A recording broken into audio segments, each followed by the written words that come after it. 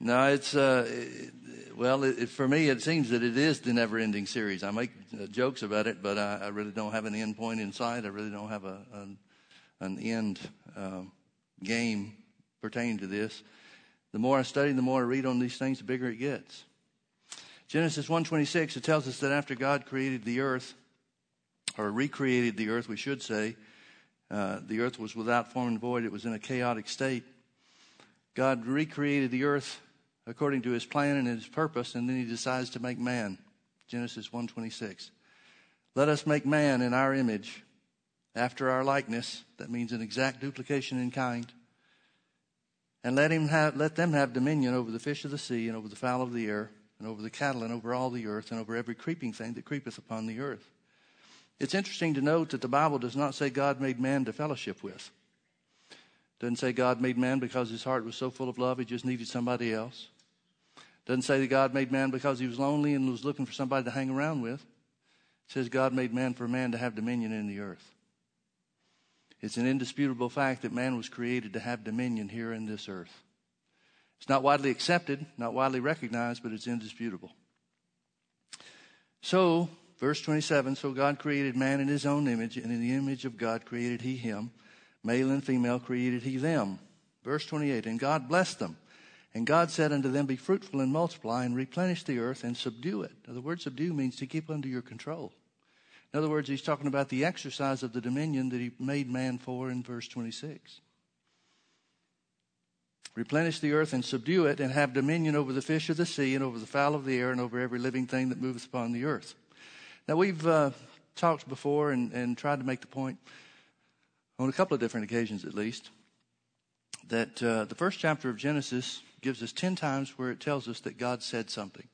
The principle is God saw, God said, and it was so. Now, the Bible is written very specifically. These are scriptures. This is truth that God dictated to Moses letter for letter in the Hebrew language. And God could have identified this, could have summarized, could have told the story any way he wanted to. He could have said, and there were 10 things that I said, let there be. And then just give him a list of 10 things. Could have saved a lot of space in writing if he'd done it that way. But I believe the Bible is exact in the way that God gave it to Moses. And it tells us that God said, let there be. And God said, let there be. And God said 10 different times, let there be. Now, the only explanation we can draw from this is that it's showing us God's pattern, God's means, God's way of his exercise of dominion over a chaotic earth to reestablish it in the manner in which he wanted it to be. In other words, 10 different times God looked into something that was not and said, let there be. And then he makes man and says, let man have dominion over the work of our hands and over all the earth. Now, we don't want to build a doctrine on one verse of Scripture. The Bible says in the mouth of 2 or 3 witnesses, let every word be established. So let me give you 2 others real quick. I won't turn there, but you can write them down and look them up if you want to when you have time. Psalm 115, verse 16 said, even the heavens are the Lord's, but the earth has he given to the children of men. Now, you don't have to be too intelligent to realize that God's saying that he gave the earth to man. For what purpose? Well, for man to exercise dominion over in the earth. Another verse of Scripture is over in Psalm verse 8, beginning in verse 4. It says, what is man that thou art mindful of him? Thou hast made him a little lower than the angels. King James translates that as angels, but it's literally the word Elohim, talking about the Godhead himself.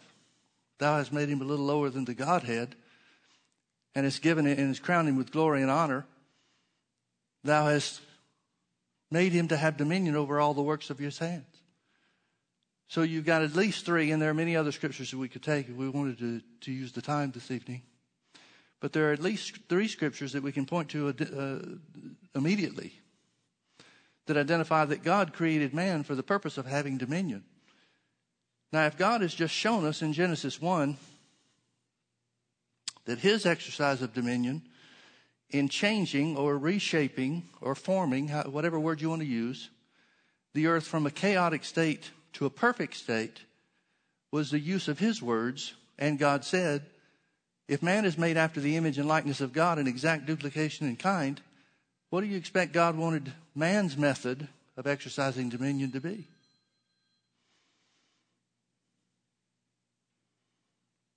There's got to be a reason why the Bible tells us over and over again, God said. I believe the reason is because it's showing us that the exercise of man's dominion in the earth is through his words. Now, there are a number of things that we could look at, but look again at verse 28. A number of things that we want to look at, but verse 28, notice he says, here's the command that God gives to man. Once man is identified, or once it's revealed to man, what his purpose is. He said, replenish and subdue the earth. Keep it under your control. Keep it under your control. Keep it under your control. Now we know what happened. We know that sin entered the scene. We know that Satan came on the scene and deceived the woman. He first attacked God's word, which is always the devil's first means of operation. First thing he said was, what God said wasn't true. And then the implication is he's saying you're going to miss out on something really good if you just obey God. Both of those are lies. They were lies then and they always will be lies. The Bible says that Eve took of the fruit of the tree they were commanded not to eat, the tree of the knowledge of good and evil. Eve took of that fruit and ate it and gave it to Adam. So apparently he was standing right there. Now let me ask you a question. Since the whole purpose of man's creation was for him to have dominion in the earth, since the first thing that God told man was not, don't eat of the tree of the knowledge of good and evil, but the first thing that we have record of that he told man was to replenish and have dominion over the earth. Subdue it. Keep it under your control. Then we should look at Adam to identify what action did he take when Satan was talking to his wife. What did Adam do? Absolutely nothing. What did Adam say? Absolutely nothing. Now, a lot of times people in this life, Christians, well-meaning, love God with all their hearts, go through significant portions of their life, maybe even all of their life, asking the questions, why did this happen to me? Well, let's ask the question about Adam. Why did spiritual death come upon Adam? Because he didn't say a word. Because he didn't exercise the dominion that God had given him. Was it God's fault? Not at all. God put man in charge. He did not tell Adam, go into the earth and have dominion, subdue the earth, but if you get in trouble, don't worry, I'll bail you out. He didn't tell him, have dominion on the earth, but don't do anything on your own. Ask me and I'll take care of stuff. Which is the way that a lot of the church world seems to operate. They're asking God to do things that God gave us dominion to do. The first thing that we have record of Adam saying after the fall is when he heard the voice of God walking in the garden. He says to God, I heard your voice and I was afraid. Fear was the first thing that was identified. They knew they were naked and they were ashamed. But fear is the first thing that's identified with the fall. Now let me ask you this. What is the difference in God saying, replenish the earth and subdue it and have dominion over the fish of the sea and over all the works of my hands? What's the difference in that and the scripture we've been looking at extensively on our Sunday morning series over in Matthew chapter 16 and verse 19, where Jesus said, and I'll give unto you the keys of the kingdom of heaven, and whatsoever you bind on earth shall be bound in heaven, and whatsoever you loose on earth shall be loosed in heaven. Is that not the same thing? I realize this is a different way to say it. But is that not the same thing that God told Adam in the garden? Whatever you bind on earth shall be bound in heaven, and whatever you loose on earth shall be loosed in heaven. Is that not the same thing as saying replenish and subdue the earth and have dominion over it? We see from the same pattern in Genesis 1 that the exercise of that dominion must have been the same way that God exercised his dominion to recreate the earth according to his plan and purpose, through words. So he tells Adam, replenish and subdue the earth. If not through words, then what other way is there? We certainly don't have any pattern in the scripture for anything else. So he tells Adam to subdue the earth. What does Adam do? He goes silent. What was the impact of his silence? He loosed sin and death on the earth. Now I want you to turn with me. Let's look at Numbers chapter 14. Well, wait a minute. Before you leave Genesis chapter 1, let me point something else out. Notice one of the things that the Bible says related to part of God's creation. One of the things that God created with his words. Notice in verses 11 and 12. And God said, let the earth bring forth grass, the herb yielding seed, and the fruit tree yielding fruit after his kind. Now I want you to notice it doesn't say after its kind. It says after his kind. Now the only his in reference here in Genesis chapter 1 is God. And God said, let the earth bring forth grass, the herb yielding seed, and the fruit tree yielding fruit after his kind. In other words, it's after God's kind. Now what does that mean? Well, one thing that it means, let me finish the verse. The fruit tree yielding fruit after his kind, whose seed is in itself upon the earth, and it was so. The his kind is a reference to the seed being in itself. And that's the reason that God was able to use words and create the earth, or recreate the earth, reform, reshape the earth into a habitable place. Because his words produced after his kind.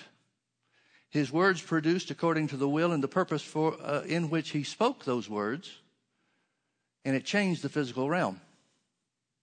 So it tells us what the result was in verse 12. And the earth brought forth grass and herb yielding seed after his kind, and the tree yielding fruit whose seed was in itself after his kind. And God saw that it was good. Folks, I want you to understand something. That is the law of Genesis. Everything produces after his kind. The seed is in itself. The seed is in itself. Now, if God is created after man's own image and in his likeness, as the original Hebrew says, an exact duplication in kind, then what does that mean? That means your seed is in yourself.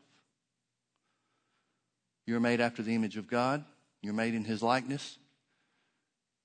Your seed is in yourself, just like his seed was in himself. His seed being in himself is demonstrated by his words creating the earth, reforming the earth, reshaping the earth according to his plan and purpose. He's telling us that your words will do the same thing in your life and in your world. That's why the exercise of authority, the exercise of man's dominion, is totally and completely dependent on words. Now, Numbers chapter 14. I won't read the whole thing here. I trust that you're familiar enough with the story so that we can skip over a little bit of it and still have a working knowledge. But in Numbers chapter 13, it tells us that the children of Israel who have been delivered by Moses from the bondage of Egypt, you remember how God did great miracles in Egypt before they left? 10 different plagues, or really 9 plagues, and the death of the firstborn. Each one of those plagues exacted judgment on one of the gods of Egypt. It was a demonstration of God's power above all the gods that Egypt knew and worshipped. Finally, the death of the firstborn, and Pharaoh relents and lets the children of Israel go. Moses leads them out, comes to the Red Sea, and Pharaoh's changed his mind by then, and he's coming out and he's going to kill them all. God stands between Israel and Egypt, the armies of Egypt, with a pillar of fire. People say to Moses, we're trapped. We've got mountains on 2 sides. We've got the Red Sea behind us. There's nowhere to go. What are we going to do? And Moses says, stand still and see the salvation of the Lord. Then he cries out to God, and God says, what are you crying to me for? Now, I've said before, but I can't think about this story or come to this place in this story without making the comment, that seems to me to be a perfect place to cry out to God. But God is trying to show Moses that because of the work that God has given him to do, he has authority and dominion to act on his own. God will back him up. He tells him, stretch forth your hand over the sea, and he does, and the Red Sea parts. It doesn't depart, it parts. Makes an opening, and the children of Israel go on dry ground, go across on dry ground. The pillar of fire lifts. The Egyptian army follows after them and drowns in the Red Sea. Moses takes them to Mount Sinai, where they receive the law. They mess up before the law even comes down the mountain. But over a period of time, takes them probably 2.5 or so years, they come to the promised land. There's millions of them, anywhere from 5 to 7 million, the estimates are. And so Moses sends 12 spies, one member from each of the 12 tribes of Israel, into the promised land to spy out the land, to see how to take the land. Well, the 13th chapter of Numbers tells us about their report. 10 of the 12 spies come back saying, the land's a good land just like God said, but there are giants in that land, and they're stronger than us, and we can't take it. 2 of the 12, Caleb and Joshua, said we're able to do it because God's on our side. Not because they looked stronger in Caleb and Joshua's eyes than the enemies. Not because Israel looked stronger than their enemies. Not because they saw something different than the other 10 saw. But they chose to speak according to what they believed and not according to what they saw. Now, folks, you need to understand something. When God looked into the darkness in Genesis chapter 1, he didn't say, wow, it's dark. That's what a lot of Christians do, thinking they're being honest. No, God spoke what he desired. He spoke the end result. He said, light be. Caleb and Joshua looked at the cities with walls around them, the city of Jericho and others. He saw the strength of the enemies. He saw the difficulty that there would be militarily to overcome the enemies. But they remembered that God said the land was theirs, Israel's. So they said, we can do it because God's on our side. Caleb and Joshua didn't feel any stronger than the other 10 did. They didn't see anything that encouraged them any more than the 10 did within the promised land. They're acting simply and specifically on what God had said when he said the land was yours. So we'll pick up the story in Numbers chapter 14. You've got 2 reports. You've got the evil report of the 10 spies.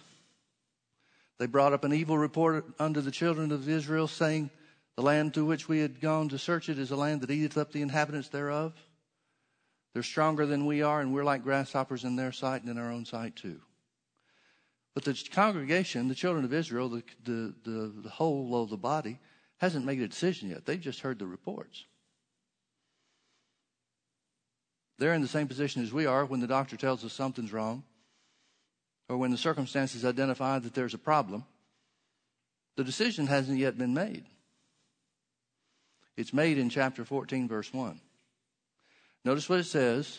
Faced with 2 reports, 10 people say we can't do it, 2 people saying we can. The decision is made in chapter 14, verse 1, and all the congregation lifted up their voice and cried. And the people wept that night. And all the children of Israel murmured against Moses and against Aaron, and the whole congregation said unto them. Now, folks, please remember, the seed is in itself. Man is created after God's kind for the purpose of having dominion. Dominion is exercised through the words that we speak. So when they say something, when they speak, it's going to be them planting a seed for their future, for the outcome of this circumstance. And all the congregation said unto them, would God that we had died in the land of Egypt, or would God we had all died in this wilderness. Now Caleb and Joshua aren't finished. They try to keep the people from rebelling against God, but there comes a point where it's too late.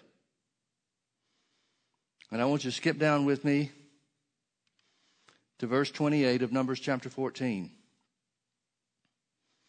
God says, say unto them, he's speaking to Moses to speak to the children of Israel on his behalf. He said, say unto them, as truly as I live, saith the Lord. Now the words as truly as are in italics, which means the translators added them. But they recognize that the original language, the original Hebrew, is stronger than God just saying, I'm alive. So they added in there, as truly as I live. Now we read that as kind of God's opening comment. Boy, you guys have really messed up. As truly as I live. But it means something a lot more serious and specific than that. As truly as I live means the way God lives. Well, how does God live? Eternally. How does God live? In unchanging form. So it literally means, some translations translate it this way, it's the oracle of God. The oracle of God just simply means it's an eternal and unchanging law. So God is telling the children of Israel, here's an eternal and unchanging law. As you have spoken in my ears, so will I do unto you. Now, folks, that didn't just apply to them at that point in time. If it's an eternal law, that means it applies to everybody. If it's an unchanging law, it means there are no exceptions. It's an eternal and unchanging law. As you have spoken in my ears, so will I do unto you. Now, I'm going to ask you another question. And it's the same question that I asked you about Genesis 1:26 and 28. What's the difference in God saying, the eternal and unchanging law is this: as you have spoken in my ears, so will I do unto you? How is that any different than what Jesus said in Matthew 16:19? I'll give you the keys to the kingdom of heaven, and whatsoever you bind on earth shall be bound in heaven, and whatsoever you loose on earth shall be loosed in heaven. Is it not a different way of saying the same thing? He's saying your words determine what your outcome's going to be. Why is that? Because you're created after your own kind. I'm not just talking about Christians. You're not created after your own kind. You're created after God's own kind. The seed is in you. The seed is the words that you speak. It works positively or it works negatively. In this case, it worked to their disadvantage because they said, we wish we had died in Egypt. Well, they've already left Egypt. It's too late for that. But second best in their complaint is, would God that we had died in this wilderness. That can be arranged. And over the next 40 years it was.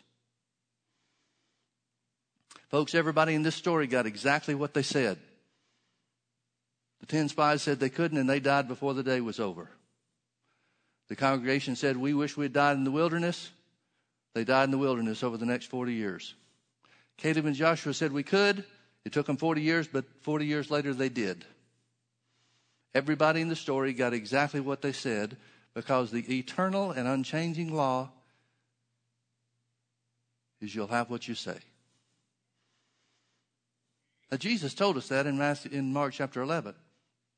Jesus changed his circumstance. Why don't you turn with me over to Mark chapter 11? I know I'm not telling you anything new, folks, but I'm not trying to get new information to you. I'm trying to get you to act on old information. Because it's not what we know with our heads that the Bible says. It's what we know. What we really know is what we live on. What we're acting on is really the proof that we know it. Jesus changed his circumstance. He comes by and sees a fig tree that was created after God's kind. It was supposed to produce figs, but it doesn't have any figs on it. It's got leaves.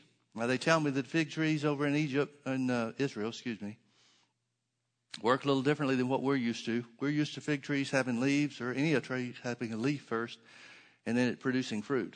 But apparently that's not the way fig trees work in Israel. When the leaves show up, the fruit shows up at the same time. So Jesus comes and sees the leaves on the tree, and that's a sign, or should be a sign, that the fruit is there. But he finds that there's no fruit there. So what does Jesus do? Jesus exercises dominion on the earth. He curses the fig tree and says, no man eat fruit of thee hereafter forever. Now, folks, this is a perfect example of the kind of dominion that Adam was supposed to exercise in the Garden of Eden. You find an unfruitful circumstance, and you remove it from your life. You don't put up with junk. You don't put up with stuff. You don't put up with stuff that just becomes a distraction or draws away from other things that are good and helpful. You remove them. So Jesus does. He curses the fig tree.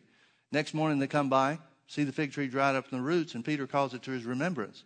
And Jesus answers, in verse 22, Jesus answering said unto them, have faith in God. Some translations say have the God kind of faith. Now, what would the God kind of faith be if not the same kind of faith that God used to reshape and reform the earth in Genesis chapter 1? The example of that is he looks into the circumstance. Instead of identifying or speaking what the circumstance is, he speaks according to what he desires. And it was so. Now, Jesus says, have the God kind of faith, which means he's just exercised the God kind of faith as an example. what did he do? He saw an unfruitful circumstance in the form of a tree. He didn't say, you sorry tree, you're supposed to have fruit. Well, at least the leaves are pretty. He curses the fig tree. He says what he desires, which is for the unfruitful circumstance, in this case a tree, to be removed from his path. And it was so. Now Jesus says that you can do the same thing. Notice Jesus did not say, don't try this on your own because I did this only because I'm the Son of God.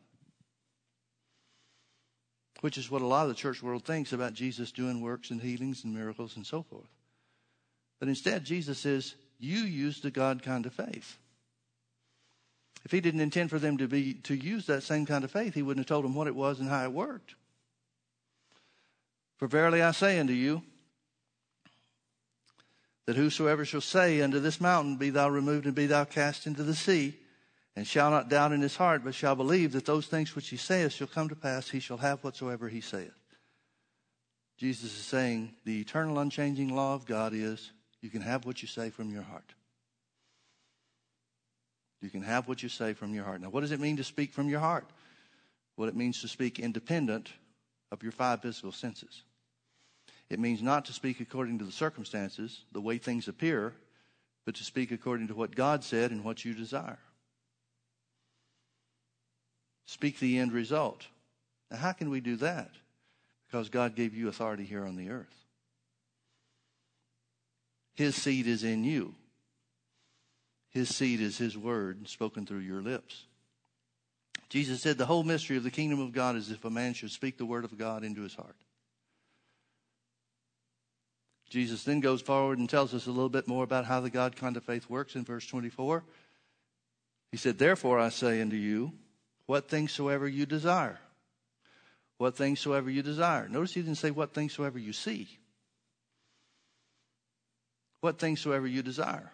You're supposed to look past the things that appear in the physical realm and create your desires based on something that's unseen, based on something that's revealed to us in God's word. What things soever you desire, when you pray, believe that you receive them, the things you desire, and you shall have them. Now that's exactly what Jesus did. Verse 23 is exactly what Jesus did. Jesus goes further and says this will work in prayer too. What's he saying? He's saying the eternal unchanging law of God is God will deal with you according to the way you speak into his ears. As you have spoken in my ears, so shall I do unto you. He's saying his power is activated by your words. Notice when the Bible tells us in Genesis chapter 1 that the earth became without form and void and the Spirit of God moved upon the face of the deep, nothing happened until God spoke. It wasn't just the presence of the Holy Ghost that changed things. It was the Word of God that gave the Holy Ghost something to work with. And then things changed. Why? Because the unchanging eternal law of God is God deals with us according to what we speak. God's power follows his word. Now I want you to look with me to another couple of scriptures. I want to cover these real quick. I want you to look with me to Isaiah chapter 45. Isaiah chapter 45 is a prophecy that Isaiah gives about a man named Cyrus, King Cyrus, who will deliver the children of Israel or release the children of Israel from the Babylonian captivity.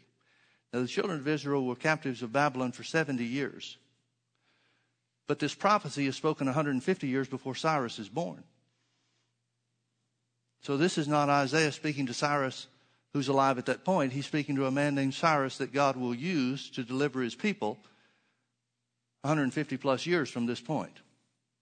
So he says a lot of things to him. Now, Cyrus is a type of Jesus, just like Moses was a type of Jesus concerning the deliverance of his people and the rebuilding of the temple. So I want you to see some things that God says about Cyrus.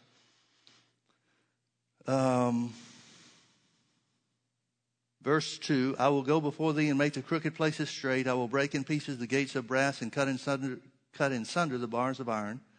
And I will give thee the treasures of darkness and hidden riches of secret places, that thou mayest know that I, the Lord, which call thee by my name, by thy name, am the God of Israel. Now let me ask you a question. Cyrus was not a covenant partner with God. He's a type of Jesus in the work that he does. But it's not like God says, I'm going to pick Cyrus because he's my favorite, because he's really going to be something. He's going to keep the law of Moses. He's going to be of the seed of Abraham, or any of that stuff. He just picks a man, an ungodly man, an unsaved man. Of course, everybody was unsaved in that day, but you know what I mean. A man outside the covenant of God. For the work that he has for him to do to deliver his people. Now, would God do more for an ungodly king than he would for his children? As I said, this is a type of Jesus, just like Moses was a type of Jesus, delivering the children of Israel out of the land of Egypt. But you remember the blessings of God that were upon Moses didn't just end with Moses. Moses was a type of Jesus in delivering the people, God's family, into salvation by crossing the Red Sea. But Joshua picked up where Moses left off and took the children of Israel, which is a type of the church, into the promised land. So in the same manner, Cyrus is a type of Jesus that will deliver the children of Israel from the bondage of the Babylonians. But still the blessings of God and even greater blessings of God belong to the church in the promised land. So he says, I'll give you the treasures of darkness.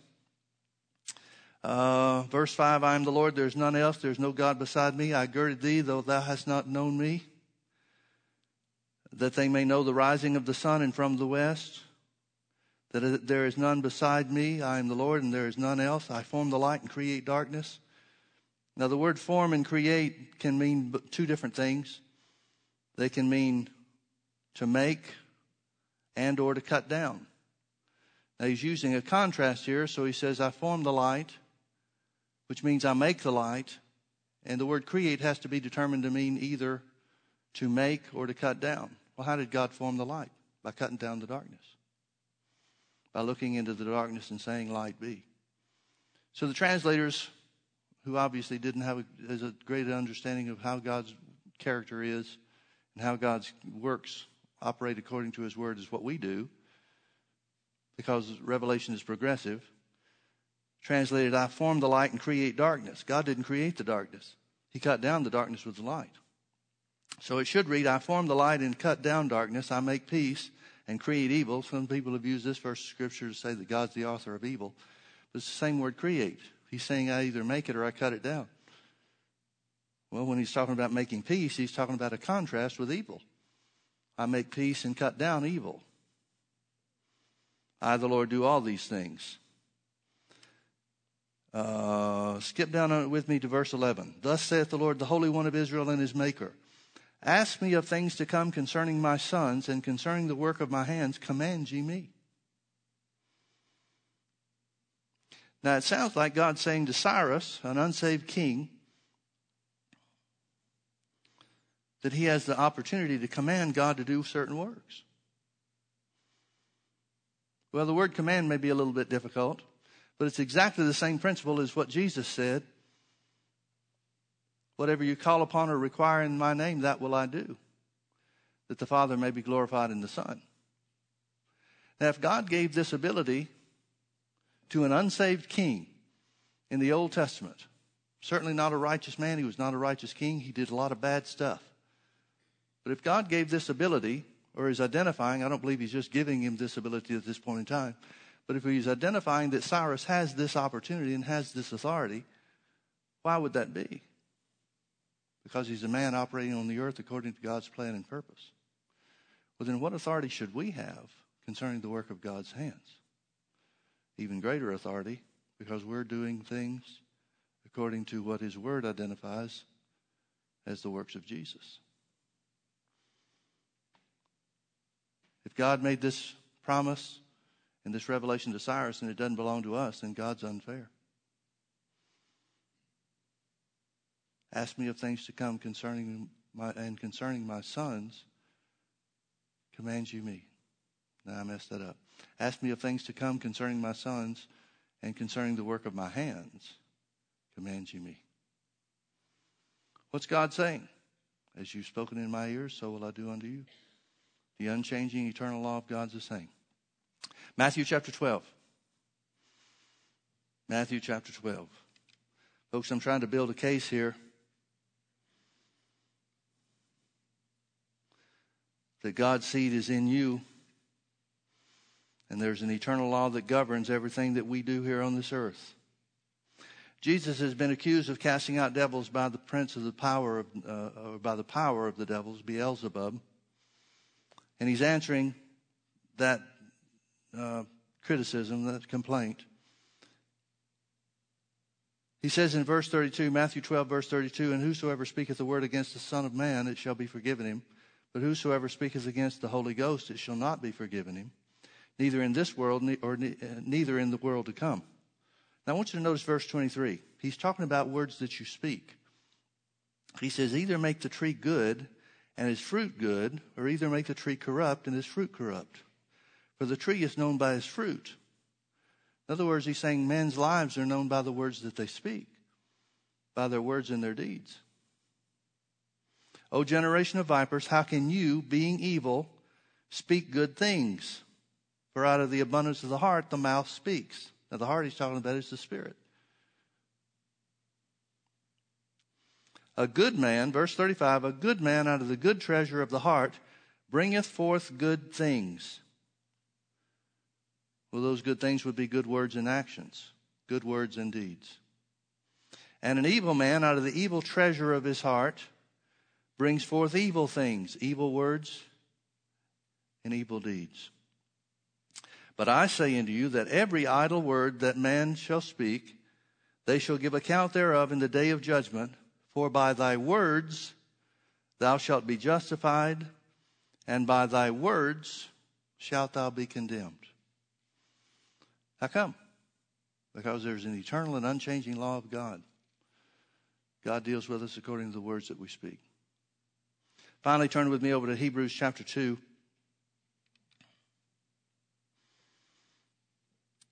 I believe Paul is the author of the book of Hebrews, and he's writing to the Jews, who are the only ones in the world that really know of the history that we have record of in the Scripture. The only ones that would really have any understanding of the covenant that God made with Abraham and how it carried through to Jesus and the meanings and so forth. At least they were intended to. That's the way God wanted it to be. And so Paul is trying to encourage them to hold fast to the things that they've heard. Notice beginning in verse 5, he says, "For unto the angels has he not put into subjection the world to come whereof we speak. But one in a certain place testified," one meaning the angel. He's talking about Psalm 8. "But one in a certain place testified, saying, What is man that thou art mindful of him, or the son of man that thou visitest him? Thou made him a little lower than the angels." In the original Hebrew that this is quoting, it's the word Elohim. It means the Godhead. I think we mentioned that earlier. "Thou madest him a little lower than the angels of the Godhead. Thou crownedst him with glory and honor, and didst set him over the works of thy hands. Thou hast put all things in subjection under his feet." Now I want you to notice, folks, he's not talking about Jesus. He's talking about man. "Thou hast put all things in subjection under his feet. For in that he put all in subjection under him, he left nothing that is not put under him. But now we see not yet all things put under him." In other words, he's saying, but it sure doesn't look that way now, does it? And that's people's complaint. If we've been given authority, if man has authority and dominion on the earth, then why are things the way that they are in the earth? Well, if we don't see everything the way that it's supposed to be yet, what do we see? Verse 9, "But we see Jesus." He's our example, who was made a little lower than the angels for the suffering of death. Notice it was just for a period of time. It's saying the same thing as Philippians chapter 2 tells us, where Jesus made himself of no reputation. Literally, he emptied himself of heavenly or divine power and glory and came to the earth and was found in fashion as a man. That's what this means. But we see Jesus, who was made a little lower than the angels for the Godhead, for the suffering of death. He took upon himself flesh for the suffering of death, crowned with glory and honor following the resurrection, that he by the grace of God should taste death for every man. Thank God he's tasted it for you and me.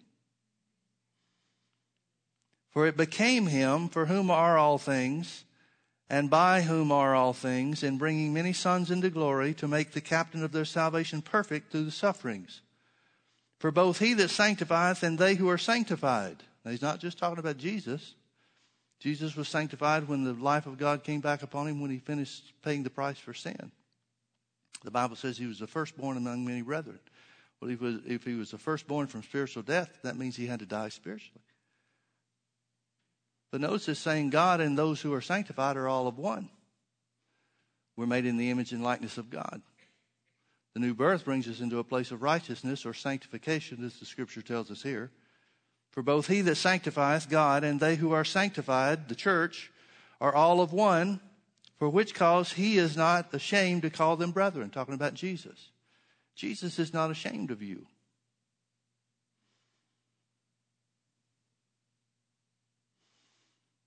Now, you may be ashamed of yourself, but the scripture says that Jesus is not ashamed of you. And if we are ashamed of ourselves, it's because we don't understand the reach of righteousness. We don't understand how far-reaching righteousness is. God's not ashamed of you. Doesn't mean you don't stumble and fall. Doesn't mean you don't miss it. But you pick yourself up and you confess your sins and you get right back over in fellowship with him. For which cause he is not ashamed to call them brethren, saying, I will declare thy name unto my brethren. In the midst of the church will I sing praise unto thee. And again, I will put my trust in him. And again, behold, I and the children which God has given me. Forasmuch then as the children are partakers of flesh and blood, he also, Jesus, likewise took part of the same, that through death he might destroy him that had the power of death, and that is the devil. Now we think of the word destroy means to annihilate and cause somebody to cease to exist.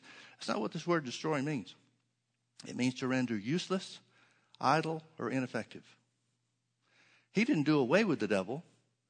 He just did away with the devil's effectiveness in hindering you from what belongs to you because of his sacrifice. He took part of the same flesh and blood, that through death he might destroy him, render useless, him that had the power of death, and that is the devil, and deliver them who through fear of death. Remember the first thing Adam said? I heard your voice and I was afraid. It doesn't mean fear of death. How do I say this? The phrase fear of death has always kind of bothered me. But I believe that it means, you judge this for yourself, but I believe that it means fear associated with the things of death. For example, people are afraid they're not going to make it. People are afraid they're going to die of sickness and disease because of the doctor's report. They're afraid that they're not going to make it over. They're afraid they're not going to receive from God. They're afraid of all the different things that the circumstances of life will influence them to think. Because spiritual death is the kingdom of darkness, and the influence is upon us all. Notice what he's talking about. He rendered useless or ineffective the one that had the power of death, so that he would set us free from the fear of death. From the fear of not being able to receive, the fear of not making it, the fear of not being good enough, the fear of whatever, fill in the blank. Whatever fear comes against you, whatever the devil tells you to be afraid of.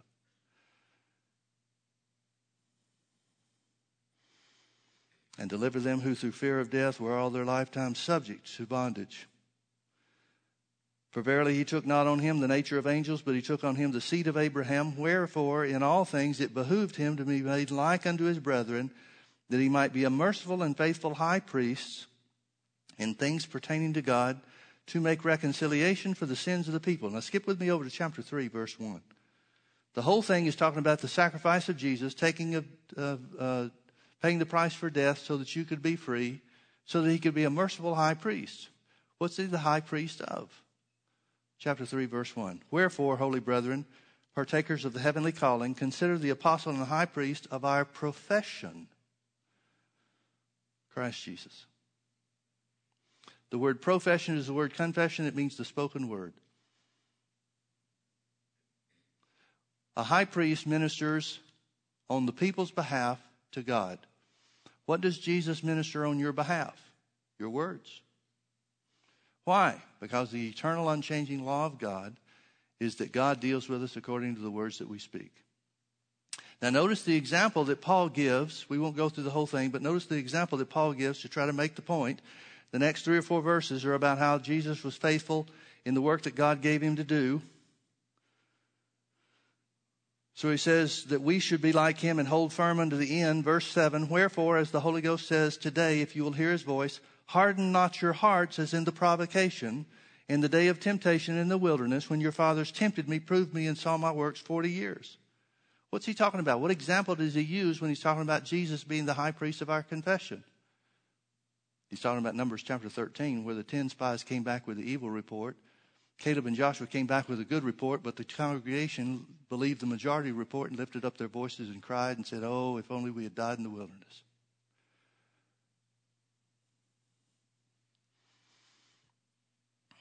He goes further. Verse 10, wherefore I was grieved with that generation and said, they do always err in their hearts, and they have not known my ways, so I swear in my wrath that they shall not enter into my rest. Take heed, brethren, lest there be in any of you an evil heart of unbelief in departing from the living God. Departing from the living God is talking about their example where they spoke against God and said we can't do what God said we could do. Yeah, but Pastor Mike, it feels like we're not going to make it. I understand. That's why you have to speak from your heart instead of what you see or how you feel. Because the eternal law of God is not God will deal with you according to how you feel.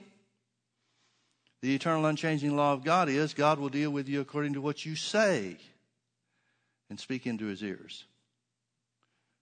And folks, I've got to tell you, if the Bible is true, that's the only thing Jesus has to work with you or me both. The words that we speak.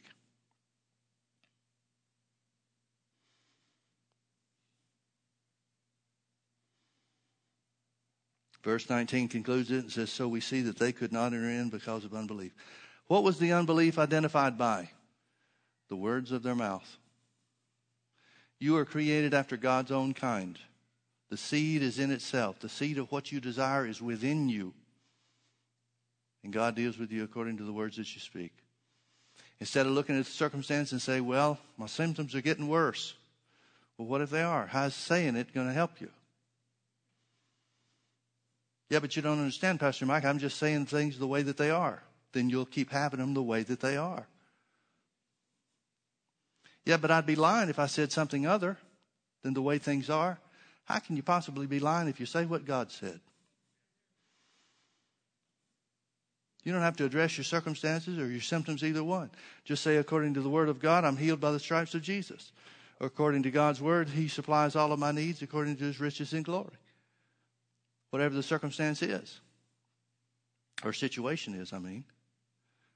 There's always some scripture, some word from God that you can speak. And it's impossible to lie when you're speaking God's words. But that's so critical because the eternal unchanging law of God is that God deals with you according to the words that you speak. His seed is in you. But you have to plant that seed. You have to keep watering that seed. Well, how long are we supposed to say this? I don't know about you, but I'm going to say it till it's real. I'm going to say it till it changes. I'm going to say it till the situation turns around and I don't have a need to say it anymore. It's impossible to lie when you're speaking God's word. Yeah, but other people think I'm a fanatic. They don't understand this faith business. Well, of course they don't. It says the natural man can't understand the things of God. Your natural mind can't even understand the things of God. That's why the God kind of faith is not doubt in your heart instead of not doubting in your head.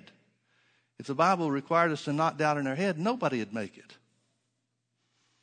Because no matter how much you renew your mind, there's always going to be an opportunity for the devil to bring doubt against your thinking.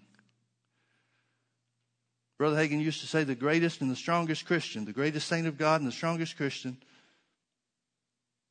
no matter how strong you think they are, no matter how great in faith you think they are, have always had doubt in their minds while they were speaking the word. See, the devil will tell you there's something wrong with you because the doubt that comes to your thinking. It's the same way with everybody. It's not doubt in your mind that stops the thing from working. It's the words of your mouth speaking in contradiction to what God said that'll keep it from working. And that's the only thing that'll keep it from working. Because his seed is in you. The seed is in yourself. And that seed is God's word. Amen? Let's pray. Father, thank you so much for your word. Thank you that it's true. Thank you for the privilege that we have to walk by faith. Thank you, Lord, that we were healed by the stripes of Jesus. Thank you that Jesus took our infirmities and bore our sicknesses, and with his stripes we are healed. Thank you, Father, that it's just as much your will for us to walk in health here as it will be for us to walk in health in heaven. We thank you, Father, that everything we put our hand to prospers because we walk according to your plan and your purpose. We thank you that all of our needs are met according to your riches and glory by Christ Jesus. We thank you, Father, that the windows of heaven are open unto us, and you are pouring out a blessing that there is not room enough to receive. Thank you, Father, that the Word of God works for us in every situation, in every circumstance. Thank you, Father, that you said that those that believe in you shall never be ashamed. Shall never be ashamed. Because your word always works. We bless you for it, Lord. We thank you for working in our lives, even according to that which we've spoken. In Jesus' name. If you can agree with that, say amen. Amen. Amen. Well, God bless you. Thank you for being with us.